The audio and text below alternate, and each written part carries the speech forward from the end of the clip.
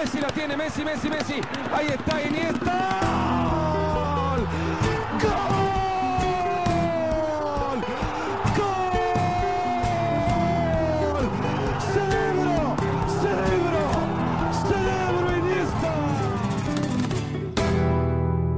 Welkom bij Croquetta, de La Liga-podcast van Friends of Sports.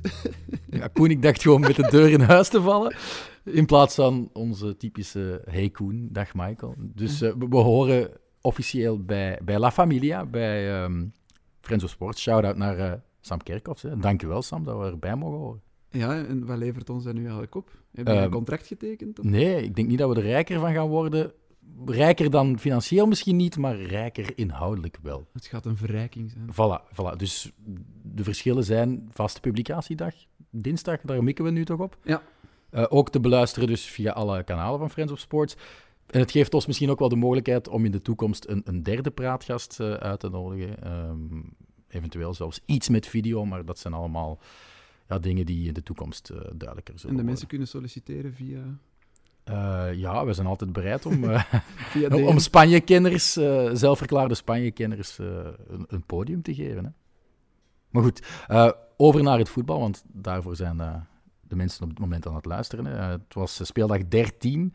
30 goals opnieuw in de Primera Division. Dus die 13e speeldag kennen een moyenne van 3 doelpunten per match. 2 keer, Koen, een 3-3 in de match tussen Valencia en Atletico en in Celta-Barça. Laten we met jouw FC Barcelona beginnen. Hoe heb je die match beleefd? Ja, dat is het beste en het slechtste van dit Barcelona in één match samengebald. De eerste helft was niet weergaloos, maar uiteindelijk als je op Celta 0-3 kan gaan rusten, dan ben je wel gewoon goed bezig. De collectieve prestatie was ook wel goed, hè? Beter dan we misschien ooit onder Koeman hebben gezien? Ja, misschien wel. Ook wel het beste, of de beste helft van de uiteindelijk 3 wedstrijden die Sergi, de interim coach, gaat krijgen, was echt wel de beste helft, zonder echt gigantisch hard te schitteren of zo. Maar ik zeg het, 0-3 voorstaan op Celta. In het verleden vaak heel moeilijke wedstrijden gehad op Celta voor Barcelona. Ik herinner mij een 4-1, 2 keer een 4-3 ook. Altijd veel tegengoals en eigenlijk niks weggegeven. Of heel weinig weggegeven voor de rust.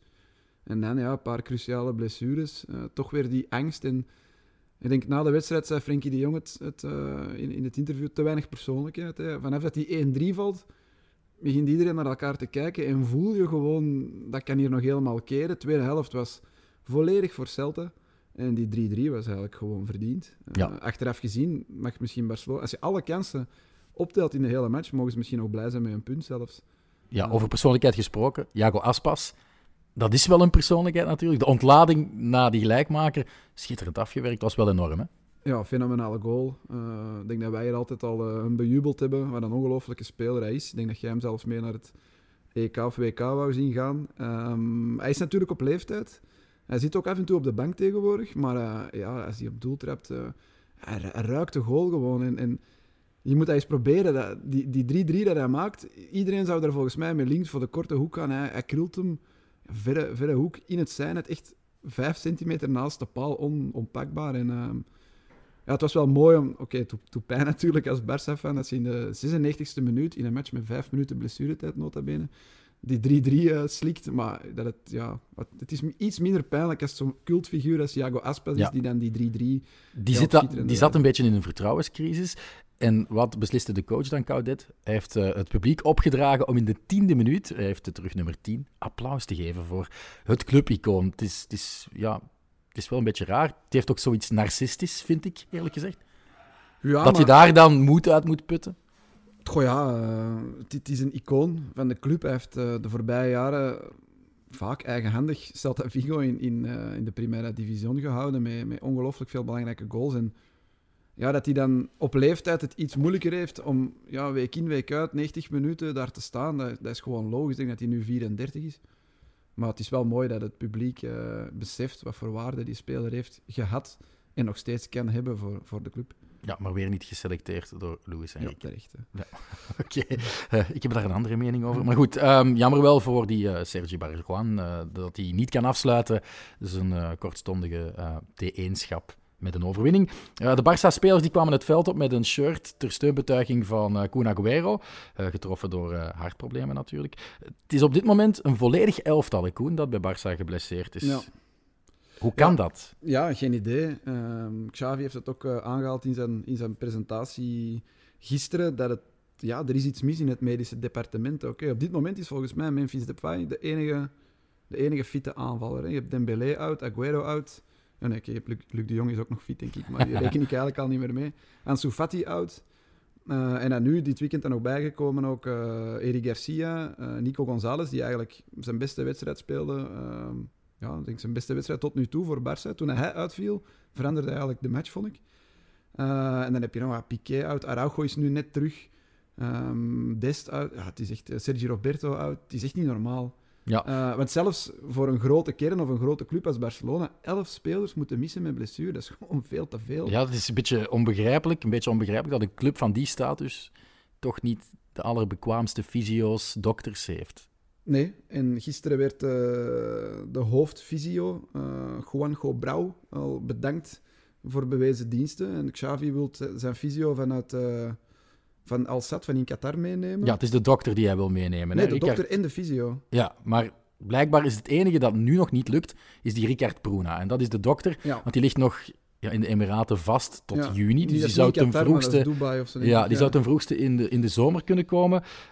Maar dus die fysio die er was, die Brau, die gaat vertrekken. Ook Xavi Linde gaat vertrekken.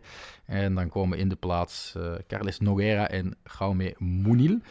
Dat wil ook wel zeggen dat Xavi een beetje precies is, niks aan de details. Maar hij neemt ook al zijn assistenten mee van bij Al Sadd. En ja, als je in een club komt en je ziet dat er zoveel problemen zijn met blessures, en je hebt daar zelf in het verleden gevoetbald, met die mensen samengewerkt die je nu wil terughalen, en je hebt toen eigenlijk heel weinig blessures gekend, dan vind ik het niet meer dan logisch dat hij terug wil grijpen naar wat hij kent en waarvan hij weet dat die mensen goed werk leveren. Het is ook gebeurd in Madrid, hè?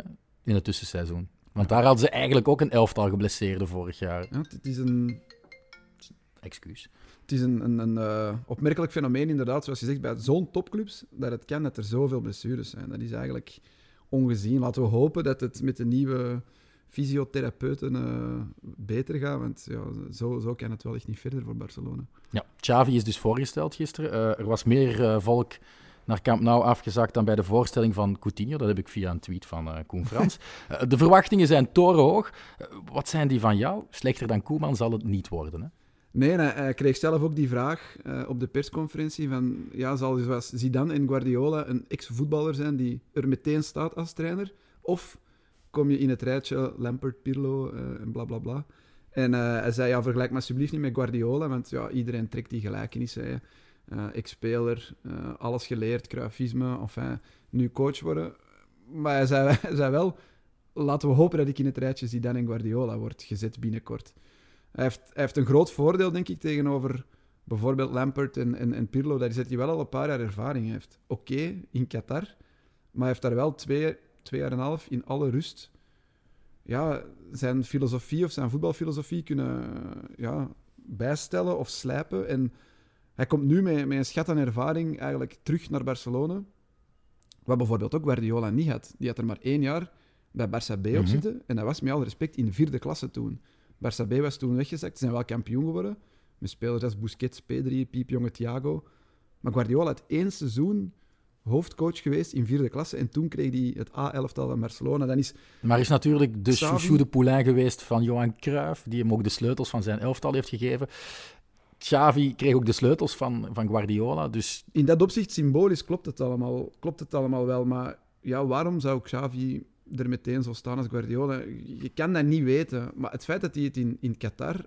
Je kan zeggen, oké, dat is een Janneke en Mieke-competitie, maar daar spelen wel echt nog heel goede spelers met hoge marktwaardes en zo. Dat is echt wel niet te vergelijken bijvoorbeeld met 4e klasse Spanje. En daar heeft hij toch in 2,5 jaar 7 prijzen gewonnen. Ik denk dat hij elk jaar de titel en de beker won. Dan nog wat van die andere prijzen dat je daar in de Emiraten kunt winnen. Dus hij heeft bekend elke prijs gewonnen die je daar kan winnen. Zegt toch wel iets. En er passeren ook van die goals die daar werden gemaakt door zijn club. Ja, dat is het Barcelona van Guardiola. Nou, die ene was eigenlijk buitenspel, hè? Ja, oké, maar het is wel opbouwen van achteruit. Tuurlijk. Hoog druk zetten, heeft hij ook gezegd op zijn persconferentie. We moeten terug dominant hoog druk durven zetten. En vooral ook... De stijl van het huis heeft hij ook benadrukt. Ja, van onze eigen kracht uitgaan. Hè. Wat Koeman vaak zegt, ja, we zijn niet goed genoeg. Of na een gelijkspel op Cadiz zeggen van ja, kijk met welke spelers ik het moet doen. Ja, die bullshit. Ik ben blij dat we daar nu eindelijk vanaf gaan zijn. Want jij blijft zeggen, ik zie Barcelona niet in de top 4 eindigen. Maar nogmaals, als je die kern ziet, als iedereen fit is... En je legt bijvoorbeeld de transferwaardes allemaal naast elkaar, dan is Barcelona nog altijd de derde na Atletico en Real Madrid. Op ruime afstand van die twee. Maar de afstand op de nummer 4 is nog veel groter. Dus in principe heeft Barcelona nog altijd alles in huis om minstens top 4. Ja, dan moet ook de ambitie blijven. Spelen. Ja, dat is ook de maar ambitie. Ik heb een statistiek die mij doet geloven dat mijn glazen bol toch redelijk gerepareerd is. Dus ik zei voor het seizoen, ze worden 5e, Barça. Slechts 6 teams konden na 13 speeldagen en met een achterstand van 11 punten op de leider nog een plek bemachtigen in de top 4 aan het eind van het La Liga-seizoen. Valencia in 58 en 92, Betis in 2005, Atletico in 2009, Malaga in 2012 en Real Madrid in 2013. Maar jij gelooft dus dat Barça zeer zeker de 7e ploeg kan worden die daarin slaagt. Ik vind het nog veel te vroeg in het seizoen om zoiets te zeggen. Ze hebben heel veel domme punten al weggegooid tegen ploegen waar ze in principe, als ze volledig zijn en uitgaan van eigen kracht, altijd van moeten kunnen winnen. En als dat geloof er terugkomt en een paar spelers uit blessure terugkomen en meegaan in dat verhaal van Xavi, pas op, hij heeft tijd nodig. Het zou kunnen Trust the process. Ja, we hebben de vergelijking al gemaakt met Pirlo en Lampard, maar Company, ja, toen die begon, sprak ook iemand van, ja, iedereen van, het is een kind van Guardiola. Ja. En daar hebben we nog altijd geduld voor nodig om echt te kunnen zeggen, is dat een geslaagde zet geweest van Anderlecht? Ja, we zullen zien. En ik kan ook zeggen, de positie van een speler vroeger bepaalt ook een beetje hoe dat hij als trainer is, maar dan zouden Lampard en Pirlo toch twee middenvelders, twee gasten die mee het spel moesten maken en verdelen, regisseren. Dan had je verwacht dat die er toch ook meer van zouden bakken of het beter zouden doen. Seedorf is nog zo'n voorbeeld, eigenlijk ook volledig geflopt, hoewel het dan een geweldige middenvelder was. Dus het is afwachten, sowieso. Maar de boost die nu komt, met die komst van Xavi, met ook heel die nieuwe technische staf erbij, een nieuwe medische staf, dat kan alleen maar goed zijn. Ik bedoel, verder gaan met wat er nu hoe dat ze nu bezig waren, dat had niks opgelost. Dan had ik u gelijk moeten geven, denk ik. Okay. Als Koeman het seizoen had uitgedaan, dan had ik ze ook niet in de top 4 zien eindigen. Okay, maar nu geloof ik er wel terug. Maar het sleutelwoord dat hij meerdere malen heeft herhaald in die voorstelling, in die persconferentie, was orde. Hè? Iedereen moet zijn orde, zijn structuur volgen, niet alleen op het veld, maar ook naast het veld. En dan wringt dat een beetje dat hij daarna zegt, Ousmane Dembélé is voor mij de sleutelfiguur. Die krijg ik naar zijn absolute top. En dan is hij misschien wel de allerbeste op zijn positie. Hij heeft dat iets anders verwoord. Hij gelooft enorm in Ousmane Dembélé. En ik denk dat hij dat oprecht meent. En ik denk ook, als Ousmane Dembélé fit is dat volgens mij ook een van de allerbeste op zijn positie. Maar het is een ongeleid projectiel. Het is iemand die niks van orde en structuur snapt, toch? Nee, maar als die mee kan gaan in zo'n verhaal, dan kan dat echt een grote worden. Maar het probleem met Ousmane Dembélé is gewoon die blessures. Ik heb het nu na zijn blessure tegen Dynamo Kiev opgezocht. Ja, hij heeft 2 van de 4 jaar dat hij bij Barça zit gewoon niet gespeeld. En bijna altijd hamstringblessures. Dan zit je gewoon met een gigantisch probleem. Dus als ze dat krijgen opgelost, als de wonderdokters die Xavi meeneemt... Ja, stel je voor dat dat het verschil maakt. Ja, een fitte Dembélé erbij is echt wel een wereld van verschil voor dit Barcelona. Dus laten we hopen dat hij dat ook... In die 25 minuten tegen Kiev zag je gewoon al, als hij met de bal aan de voet versnelt, ja, dat kan geen enkele speler. En misschien Ansu Fati, maar... Hij is onvoorspelbaar, omdat hij zelf niet weet wat zijn beste voet is. Voilà. En ik denk dat hij dat ook een beetje heeft gezegd, dat zijn contract loopt af, van Ousmane Dembélé, dat hij het bestuur wil wakker schudden van, kijk, als die fit blijft, dat wordt een goeie, verlengt hij maar, houdt hij maar bij ons. Stel je voor dat ze die laten gaan na dit seizoen transfervrij, en bij een andere club begint hij ineens te renderen. Ja, je hebt er wel ooit 135 miljoen euro voor betaald. Hè. Dat zou weer al een ongelooflijke afgang zijn. Dus ik denk dat Xavi ook een beetje daarop wou inspelen. Ja, hij had al eerder naar Barça kunnen komen. Laporta was ook niet 100% overtuigd dat Xavi nu meteen de juiste man was om het A-elftal. Laporta liet altijd zo'n beetje tussen de lijnen uitschijnen. Ik wil hem, zoals Guardiola, misschien eerst een jaartje bij Barça B. Maar Xavi heeft ook toegegeven dat hij 2 keer gepolst is en 2 keer zelf bedankt heeft. Er was ook een aanbod, lezen we overal, om bondscoach van Brazilië te worden. Maar ik hoorde Sid Lowe van The Guardian eigenlijk dat nieuwtje beter preciseren. Het zou niet als T1 geweest zijn, maar als rechterhand van Tich. Nee, waarschijnlijk met de goedkeuring van Neymar. Nee, het zou tot aan het WK... En dan overnemen. Ja, en dan overnemen na het WK, ongeacht van het resultaat van Brazilië op dat WK. Dus dan zou wij in januari 2023 zou wij bondscoach van Brazilië worden. En tot dan zouden wij kunnen leren naast Tich. Ja. Okay. Maar ook dat heeft hij afgeslagen, met hij altijd wist, op een dag kom ik bij Barcelona terug. Het is nu misschien wel een ongelukkig moment, zo, wat is het, na een derde van het seizoen. Ik vind dat altijd zo... Je hebt een voorbereiding nodig om echt je stempel te kunnen drukken. Ja, en dat heeft Guardiola wel gehad. Hè? Die kwam van Barça B, maar die had wel een hele zomer. Die kon ook een beetje die kern samenstellen. Hè? Weet je nog toen met Eto'o, Deco, enfin, al die transfers, al die toppers die zo'n beetje... Ja, nee, ik ga het anders doen. En hij bracht Busquets en Pedro vanuit de B-ploeg. Eto'o mocht wel blijven, natuurlijk. Wie? Eto'o mocht wel blijven, natuurlijk. Deco en Ronaldinho, ja. En Eto'o een jaar later moest hij weg, of 2 jaar later. Laat hij hem wel gaan. Maar bon, we zullen zien. Het verschil is ook wel, toen kon je nog andere toppers halen. Ik weet niet in hoeverre Xavi nu een wenslijst heeft met spelers die hij graag zou willen halen, of die binnen zijn filosofie passen, en hoe haalbaar het dan is om die in de winterstop of aan het einde van het seizoen te halen. Het zal toch weer kijken zijn naar transfervrije spelers, denk ik. Ze hebben geen financiën om Mbappé of Haaland te halen. Nee. Nee. Maar dat weet iedereen ondertussen. Real Madrid speelde ook een match. Van de grote 3 was Real trouwens het enige team dat zijn wedstrijd kon winnen. Ze wonnen een Madrileense derby tegen Rayo Vallecano met 2-1. De openingstreffer was van Toni Kroos, randje buitenspel. Maar VAR-check en toch goal. En de tweede goal was een mooie van gouden balkandidaat Benzema op een heerlijke voorzet van Alaba. Flater van de doelman wel, hè? Ja, maar de voorzet was ook wel in één tijd perfect aangesneden. En ik heb gezien dat Alaba en Mendy regelmatig wisselden van positie in dat duel. Dat is wel iets handig. Dat is wel iets waarmee je verdediging redelijk hard in verwarring kan brengen, toch? Ja, vooral met 2 linksvoetige verdedigers zijn, met een prima schot en een prima voorzet. Allebei ook redelijk snel. Dus ja, als de ene plots voor je opduikt en de andere centraal blijft en omgedraaid, dan kan dat wel voor veel verwarring zorgen bij de tegenstander. Maar ik wou zeggen over Real Madrid. Hè, je zegt wel, ze winnen als enige van de 3 grote nu match. Ze staan ook virtueel eerst. Ze hebben een match minder dan Sociedad, maar ze hebben maar 2 punten minder. Dus ze staan er virtueel boven. Maar ik blijf erbij. Het is allemaal zo... Ja, gewoontjes, niet spectaculair. Ze hebben nu, denk ik, 4 van de laatste 5 matchen gewonnen met 2-1.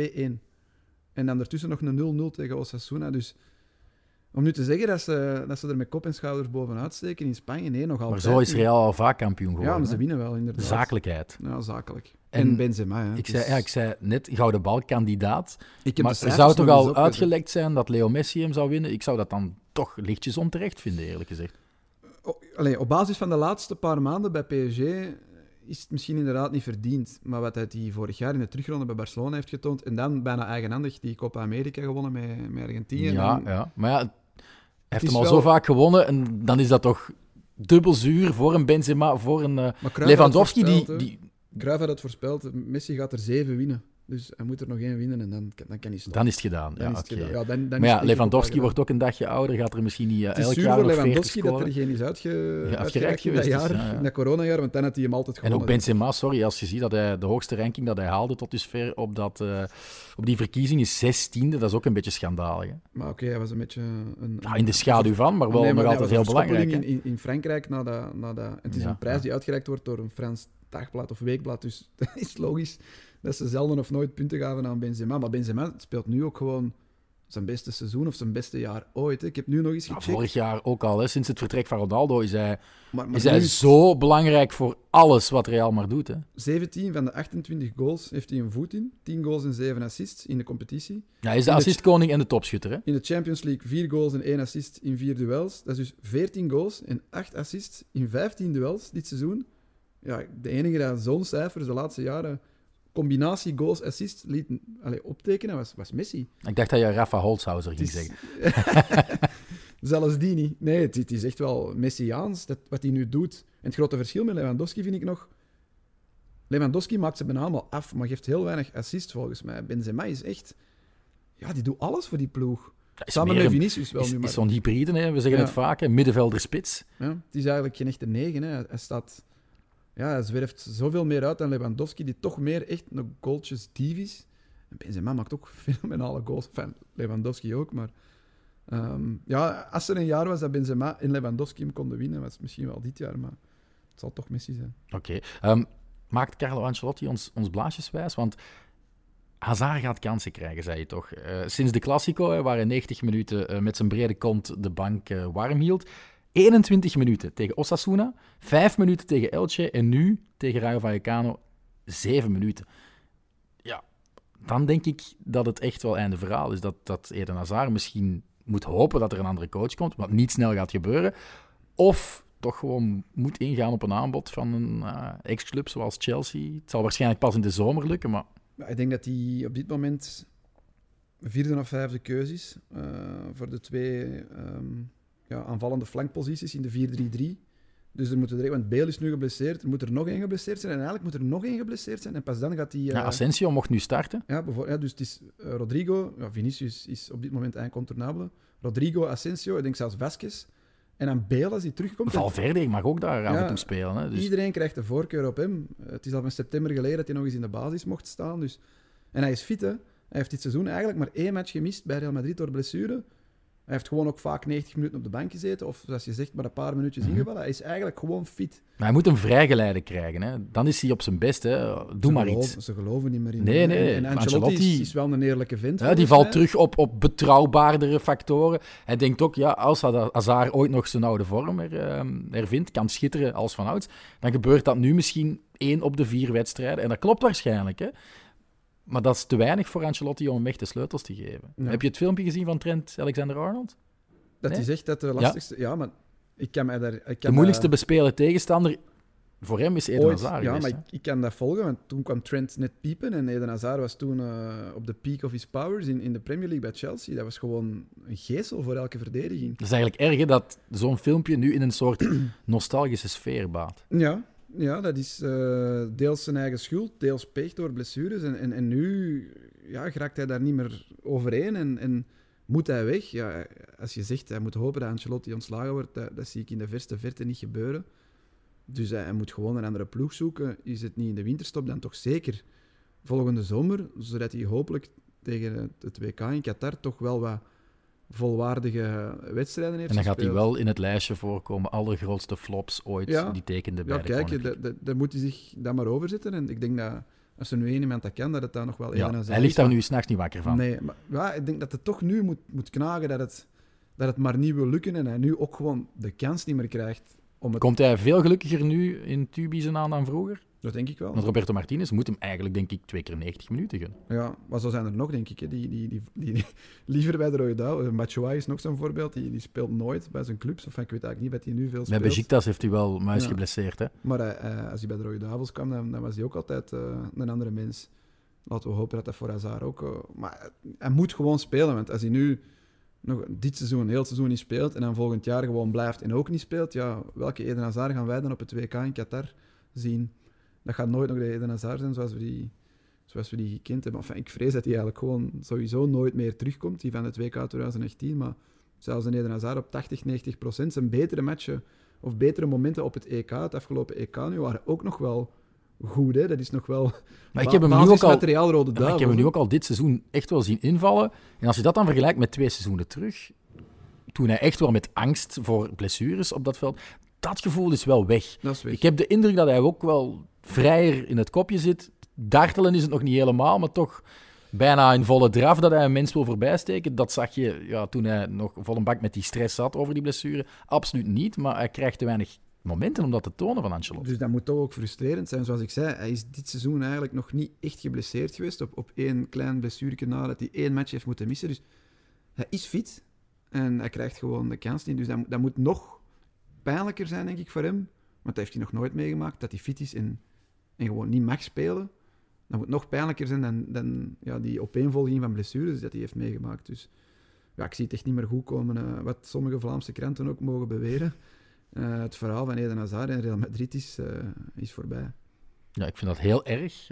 Ik blijf nog tegendraads toch geloven in een goede afloop. Ik werk trouwens niet voor die Vlaamse krant, waar Koen het over heeft. Goed, er was nog een 3-3, zoals al aangekondigd. Hè. Valencia-Atletico Madrid. Valencia maakte een 1-3 achterstand goed in de toegevoegde tijd. Vrijwel eenzelfde verhaal als wat er eerder gebeurde in Celta-Barça. Hugo Duro zorgde met 2 goals in blessuretijd dat het een Duro-pil om slikken werd voor Simeone. Het is nog maar de eerste keer in de geschiedenis van het Spaanse voetbal dat een speler op eigen houtje 2 goals achterstand goed maakt in de toegevoegde tijd. Dus vind ik wel straf. Ik heb nog een straffe statistiek. Het was 19 jaar geleden dat een ploeg nog een punt pakte of een overwinning met 2 goals in de blessuretijd. En Valencia deed het 2 weken geleden. En ze doen het nu 2 weken later. Dus dat was een gat tussen van 19 jaar en nu een gat van 2 weken. En het was dan nog eens 2 keer dezelfde ploeg in hetzelfde stadion. Ja. Want Valencia deed het tegen Mallorca 2 weken geleden, 0-2 en dan nog 2-2. En nu 1-3 en 3-3. In datzelfde Mallorca scoorde nu een superlate winning goal. Had ook de voorbije 4 duels. Dus niet alleen in die wedstrijd tegen Valencia een doelpunt geslikt in de toegevoegde tijd. Dus die hebben misschien ook een negatieve reeks gestopt nu. Ja, veel late goals in La Liga. Dat is tof. Ik vind dat leuk. Iedereen kan van iedereen verliezen. Enkel Levante, denk ik, die kunnen gewoon niet weg. Gewoonweg niet winnen. Die hebben een groot probleem. Maar goed, we hadden het over Valencia bij Bordalas. Eigenlijk doet hij exact hetzelfde met Valencia wat hij eerder deed met Getafe. Ik had nog de hoop dat het iets minder anti-voetbal ging zijn, want hij heeft nu straffere voetballers, maar het blijft een lage defensielijn, achteruit kruipen met 10 man achter de bal, venijnig doen, scheidsrechters bespelen, stevig de duels aangaan. Dat is eigenlijk gewoon een kopie, misschien nog net iets defensiever dan de coach die hij nu versloeg. Die hij niet versloeg, maar de coach die hij frustreerde omdat het een gelijkspel werd tegen José Simeone. Ja, maar hij doet het nu met kwalitatief iets betere spelers dan bij Getafe. En ik zei nu net, is twee keer aan Valencia in de 92e en de 97e minuut scoort. Maar volgens mij is het ook geen toeval dat het vaak in matchen van Valencia 6, 7, 8 minuten blessuretijd is. Omdat door die ploeg dat spel zo vaak stil ligt. Dus is de kans ook volgens mij procentueel groter dat er veel goals vallen in blessuretijd. Net omdat er zoveel blessuretijd is. Het is. Je hebt ook al een lijstje gezien van zo de volledig gespeelde tijd. Dat hij het laagste ligt bij Valencia in de top 5 Europese competities. Dus dat is echt ook wel voldoende. Ja, ik weet dat er veel haters zijn, maar uiteindelijk doet hij het met materiaal dat hij heeft. En Het is ook wel zijn manier. En ik snap wel dat je daar tegen kan zijn. Maar als die formule succes genereert, waarom niet? Oké, vorig jaar had hij wel wat problemen met Getafe, maar hij heeft wel wat bewezen natuurlijk. Als je ziet waar Getafe nu staat zonder hem, dan wil dat toch zeggen dat ze staan nu gewoon kansloos laatste en met hem bleven ze er wel in. Elke keer. Dus het moet toch een speciale trainer zijn, denk ik, die Bordalas. En hij frustreert de coaches van de tegenstander, de spelers, de supporters van de tegenstanders. En ik weet dat de supporters van Ajax hem haten. En de manier waarop Getafe tegen Ajax heeft gevoetbald echt verachten.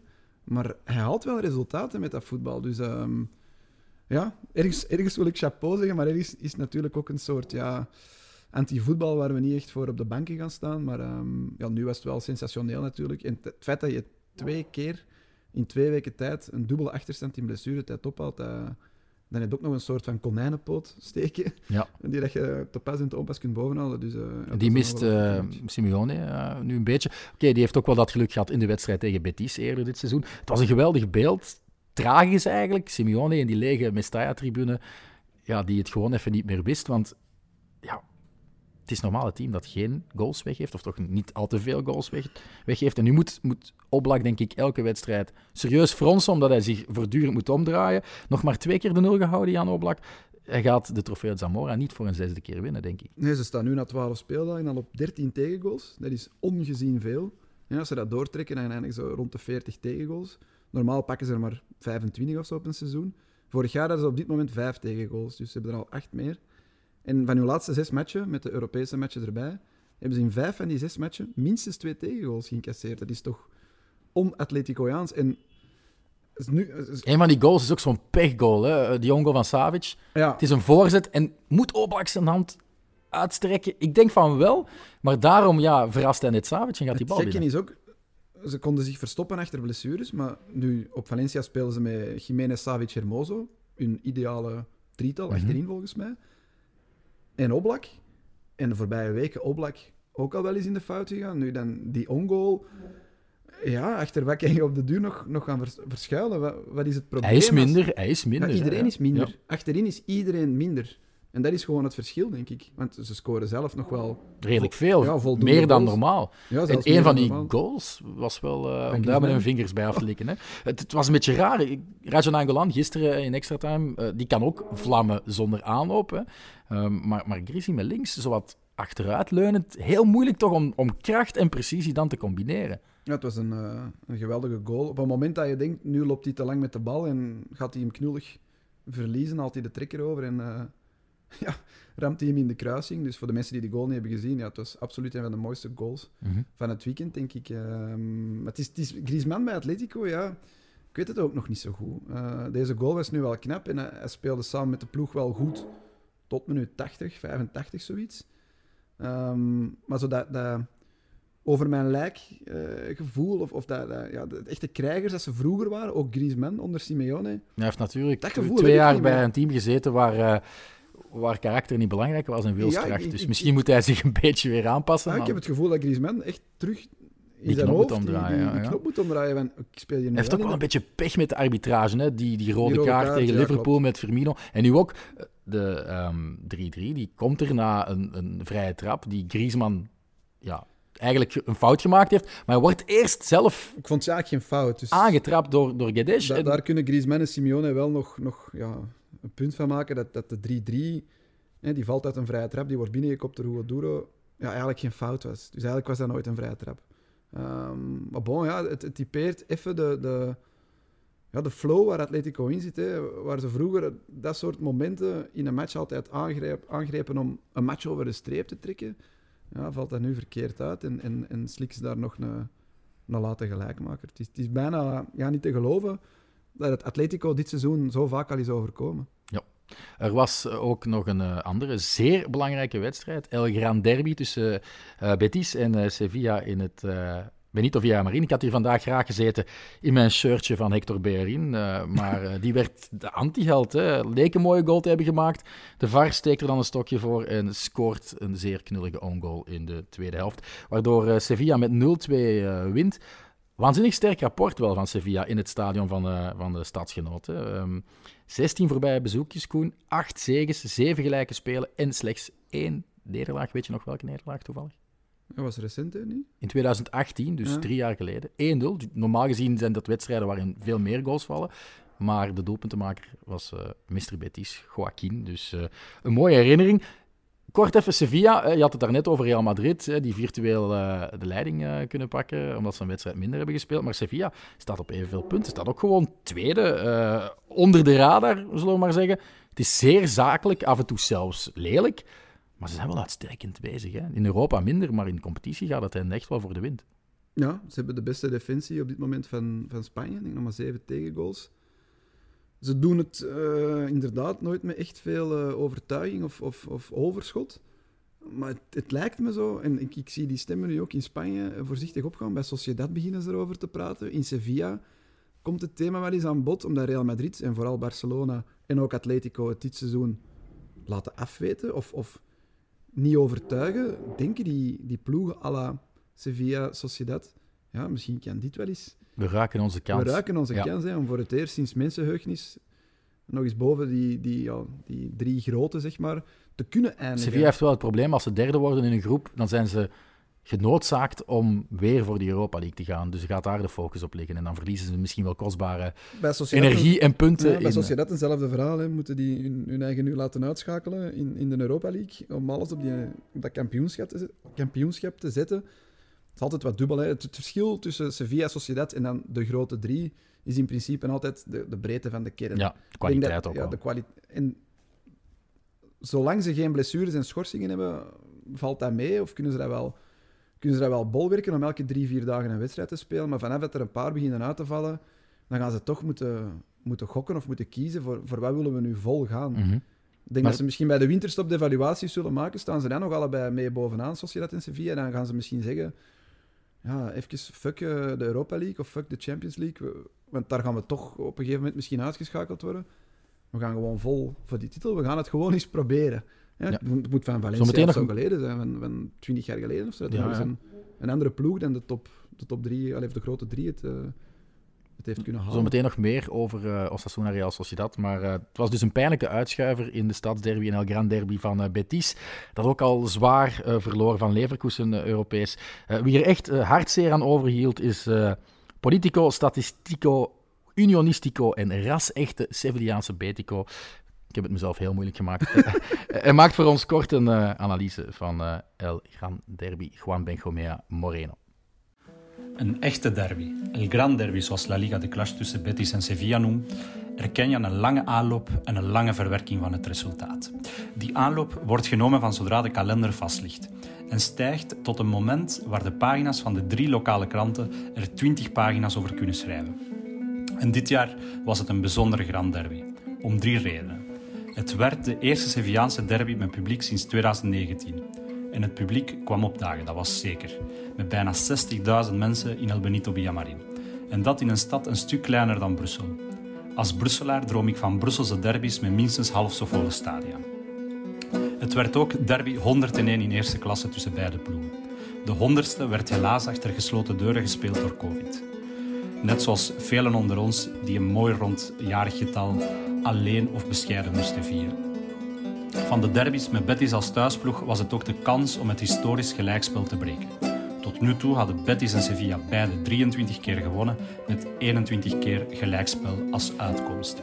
En 3, een paar weken voor de derby, stonden Sevilla en Betis virtueel op 1 en 2 in het klassement. Mocht dat nog doorgetrokken worden tot deze speeldag, het was de eerste derby aan de top in 90 jaar.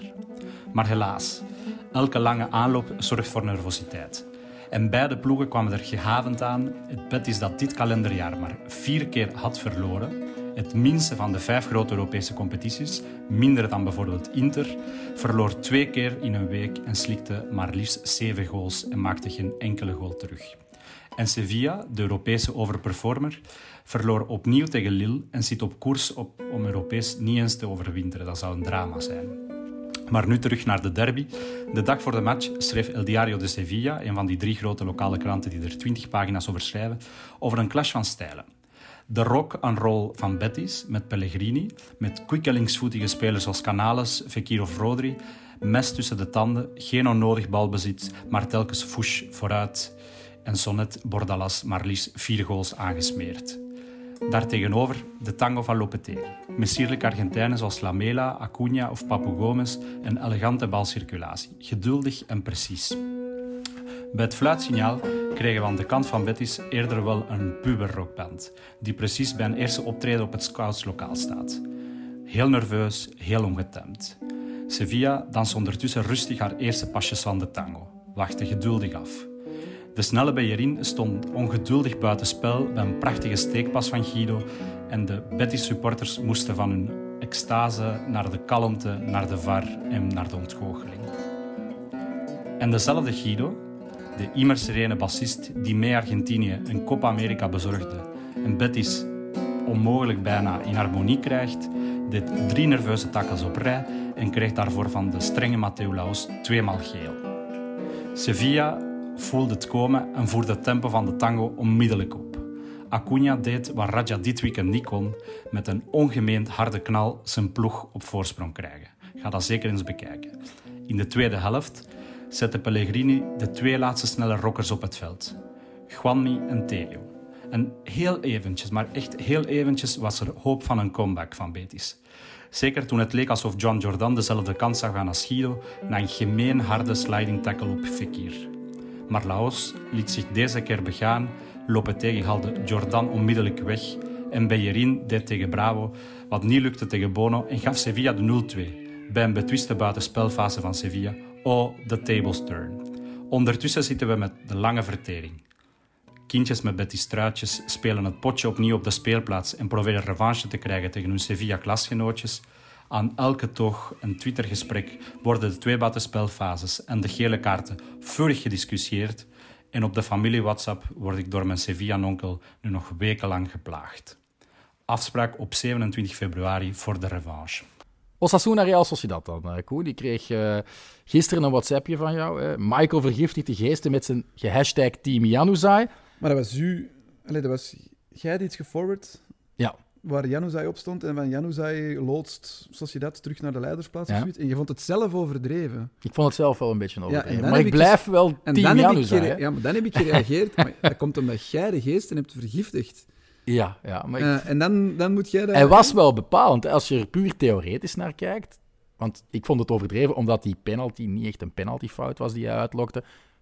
Legt hem dan wel zelf binnen. Het is ook de tweede goal maar in een 0-2 overwinning tegen Osasuna in Pamplona. Dus het is niet dat hij heel die wedstrijd beslist heeft, maar hij is wel de jongste tijd zeer aanwezig. Het is de 5e opeenvolgende speeldag dat Real Sociedad trouwens de speeldag afsluit als nummer 1. Oyarzabal ligt al eventjes in de lappenmand, dat speelt ook wel mee, maar hij schaadt het vertrouwen dat Imanol hem nu eindelijk geeft, toch niet. Hè? De jongste 7 duels in La Liga stond Adnan in de basis. Ik heb hier gewoon even de titel van deze aflevering opgeschreven. Op basis van minuten en prestaties verdient Januzaj meer een selectie van Roberto Martinez dan Eden Hazard. Daar ga ik mee akkoord.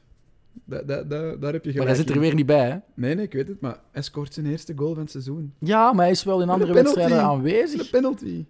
Dan ben je een scorebordjournalist. Nee, maar hij speelt een goede wedstrijd en hij krijgt terug het vertrouwen. En Barrenechea is terug, dus ik dacht, als die terugkomt, vliegt Januzaj terug naar de bank. Is niet gebeurd, dus effectief, hij krijgt meer vertrouwen. Maar ja, wat ik wou zeggen met dat... Ik vind het eigenlijk helemaal niet oké dat je privégesprekken op WhatsApp zomaar op Twitter smijt. Ja, maar met dat je team Januzaj, ja... Hij is niet de allesbepalende speler bij die ploeg. Hij draait mee. Mm-hmm. Hij doet het goed, hè. Pas op, hè. En ik zie hem graag, hè. Maar het is niet... Maar ik bedoel, hij hoeft toch niet bij de competitieleider in Spanje de allesbepalende speler te zijn om bij de Rode Duivels... Nee, maar bij de Rode Duivels, daar volg ik u in, dat hij er wel bij mogen zijn. Er zitten andere namen in die selectie.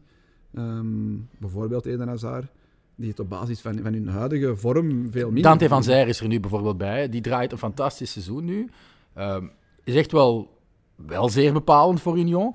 Maar Roberto Martinez speelt niet in een twee-spitsen systeem. Dus die gaat waarschijnlijk, als hij mag invallen tegen Estland, op de flank gezet worden. Daar gaat hij zich niet kip lekker voelen, denk ik dan, Dante van Zijr. Gaat hij ook niet de Dante van Zijr van bij Union kunnen zijn.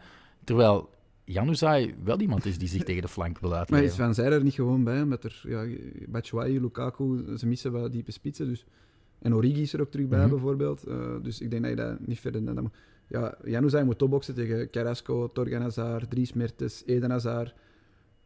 Ja, hij heeft het altijd, dat zal altijd iets moeilijker zijn. Hè? En Van Zijr en Origi waren er volgens mij ook nooit bij geweest als Batshuayi en Lukaku fit waren. Dus... Maar oké, ze blijven het goed doen. En zoals ik daarnet zei, Sociedad moet er volop in geloven. En het is tof voor ons dat daar een Belg een rolletje in speelt. Maar hij lijkt zo volwassener, vind ik, op een of andere manier. Wat ik wel niet vind kunnen, is die ringbaard. Die Benito Raman ringbaard. Ja, maar ik ging net zeggen, hij is niet meer de super platina geblondeerde. Hij heeft precies zo eindelijk de jaren van wijsheid gekregen, maar ja... Volgens mij blijft hij een half ongeleid projectiel. Het zou wel een hele lieve gast zijn en zo. Moet hij niet naar Barcelona dan, samen met Dembélé? Nee. Hij rechts, Dembélé links? Nee, toch niet. Goed, we hebben het over de Rode Duivels gehad, dus kunnen we over naar Interlands. Maar misschien toch nog een klein brugje maken met Roberto Martinez. Wat overlap met de collega's van Kik en Rush. Want Aston Villa zoekt een nieuwe trainer. En wie wordt er dan weer genoemd? Natuurlijk onze bondscoach. Dat lijkt me nu wel een team waar Roberto Martinez zou kunnen aarden, iets zou kunnen aanvangen. Ook omdat de druk daar lager is dan bij Barcelona of bij een ander topteam. Zoals Tottenham, dat recent ook naar een nieuwe trainer zocht. Ik denk dat Roberto Martinez vooral een hele goede makelaar heeft. Want altijd als er ergens een coach wordt gezocht, wordt zijn naam gedropt. Maar hij wordt nooit de coach van die club. Dus zolang dat daar niks concreet is, kun je daar eigenlijk ook niet veel over zeggen. En laat hem maar gewoon nog bij de Rode Duivels blijven tot aan het WK. En dan zal hij wel een soort eindevaluatie maken. Zal de bond ook een eindevaluatie maken van dan... Tegen dan zal het 6 jaar Martinez bij de Rode Duivels zijn, of 5,5. Maar tegen dan is Diego Martinez, ex-coach van Granada, al de T1 geworden, de manager van Aston Villa. Hè?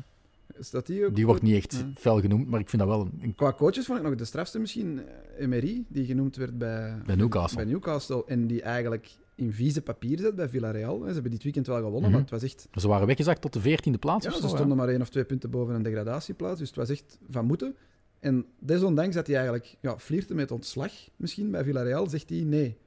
Ik wil niet naar Newcastle, ik blijf bij Villarreal. Ik geloof hier in mijn project, in mijn ploeg en mijn toekomst hier. En ze winnen dan dit weekend. Maar dat heb ik ook wel opmerkelijk gevonden. Ze hebben nu Newcastle heeft een nieuwe trainer, hè, die Eddie Howe. Eddie Howe van Bournemouth, ja. Ook wel een goede trainer, denk ik. Ex-coach van Danjuma, die geblesseerd uitviel in die wedstrijd van Villarreal. Ja, nu zijn we wel echt van de hak op de tak gaan springen. We waren eigenlijk van plan om over La Roja te babbelen. Hè. Spanje, een beetje eenzelfde blessureleed als bij Barça. Ja, er zijn ook veel spelers van Barça natuurlijk, die normaal gezien international zijn. Ik ga eens even overlopen. Mikel Merino van Real Sociedad afgehaakt. Jeremy Pino van Villarreal, last minute afgehaakt. Ansu Fati natuurlijk. Eric Garcia, Sergio Roberto Pedri van Barça. Ferran Torres, Oyarzabal, Cher Moreno en Marcos Llorente zijn allen geblesseerd. Is dat te veel?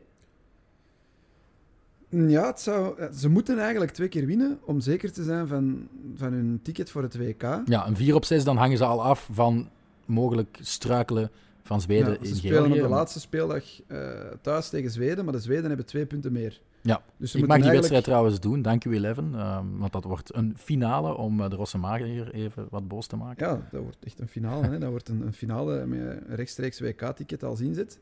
En ze missen nu wel echt veel spelers. Dus Raúl de Thomas is erbij gehaald, voor de eerste keer ooit, denk ik. Hij verdient het wel, hè. Pas op. Ja, als die zijn dagje heeft, is hij ook echt ongrijpbaar voor een Griekse verdediging. Ja, al denk ik niet dat hij veel gaat spelen. Voor een Griekse verdediging misschien wel, maar voor een Zweedse, dat weet ik niet. En ja, ze kunnen nog altijd wel een mooi elftal opstellen, maar ja, zo...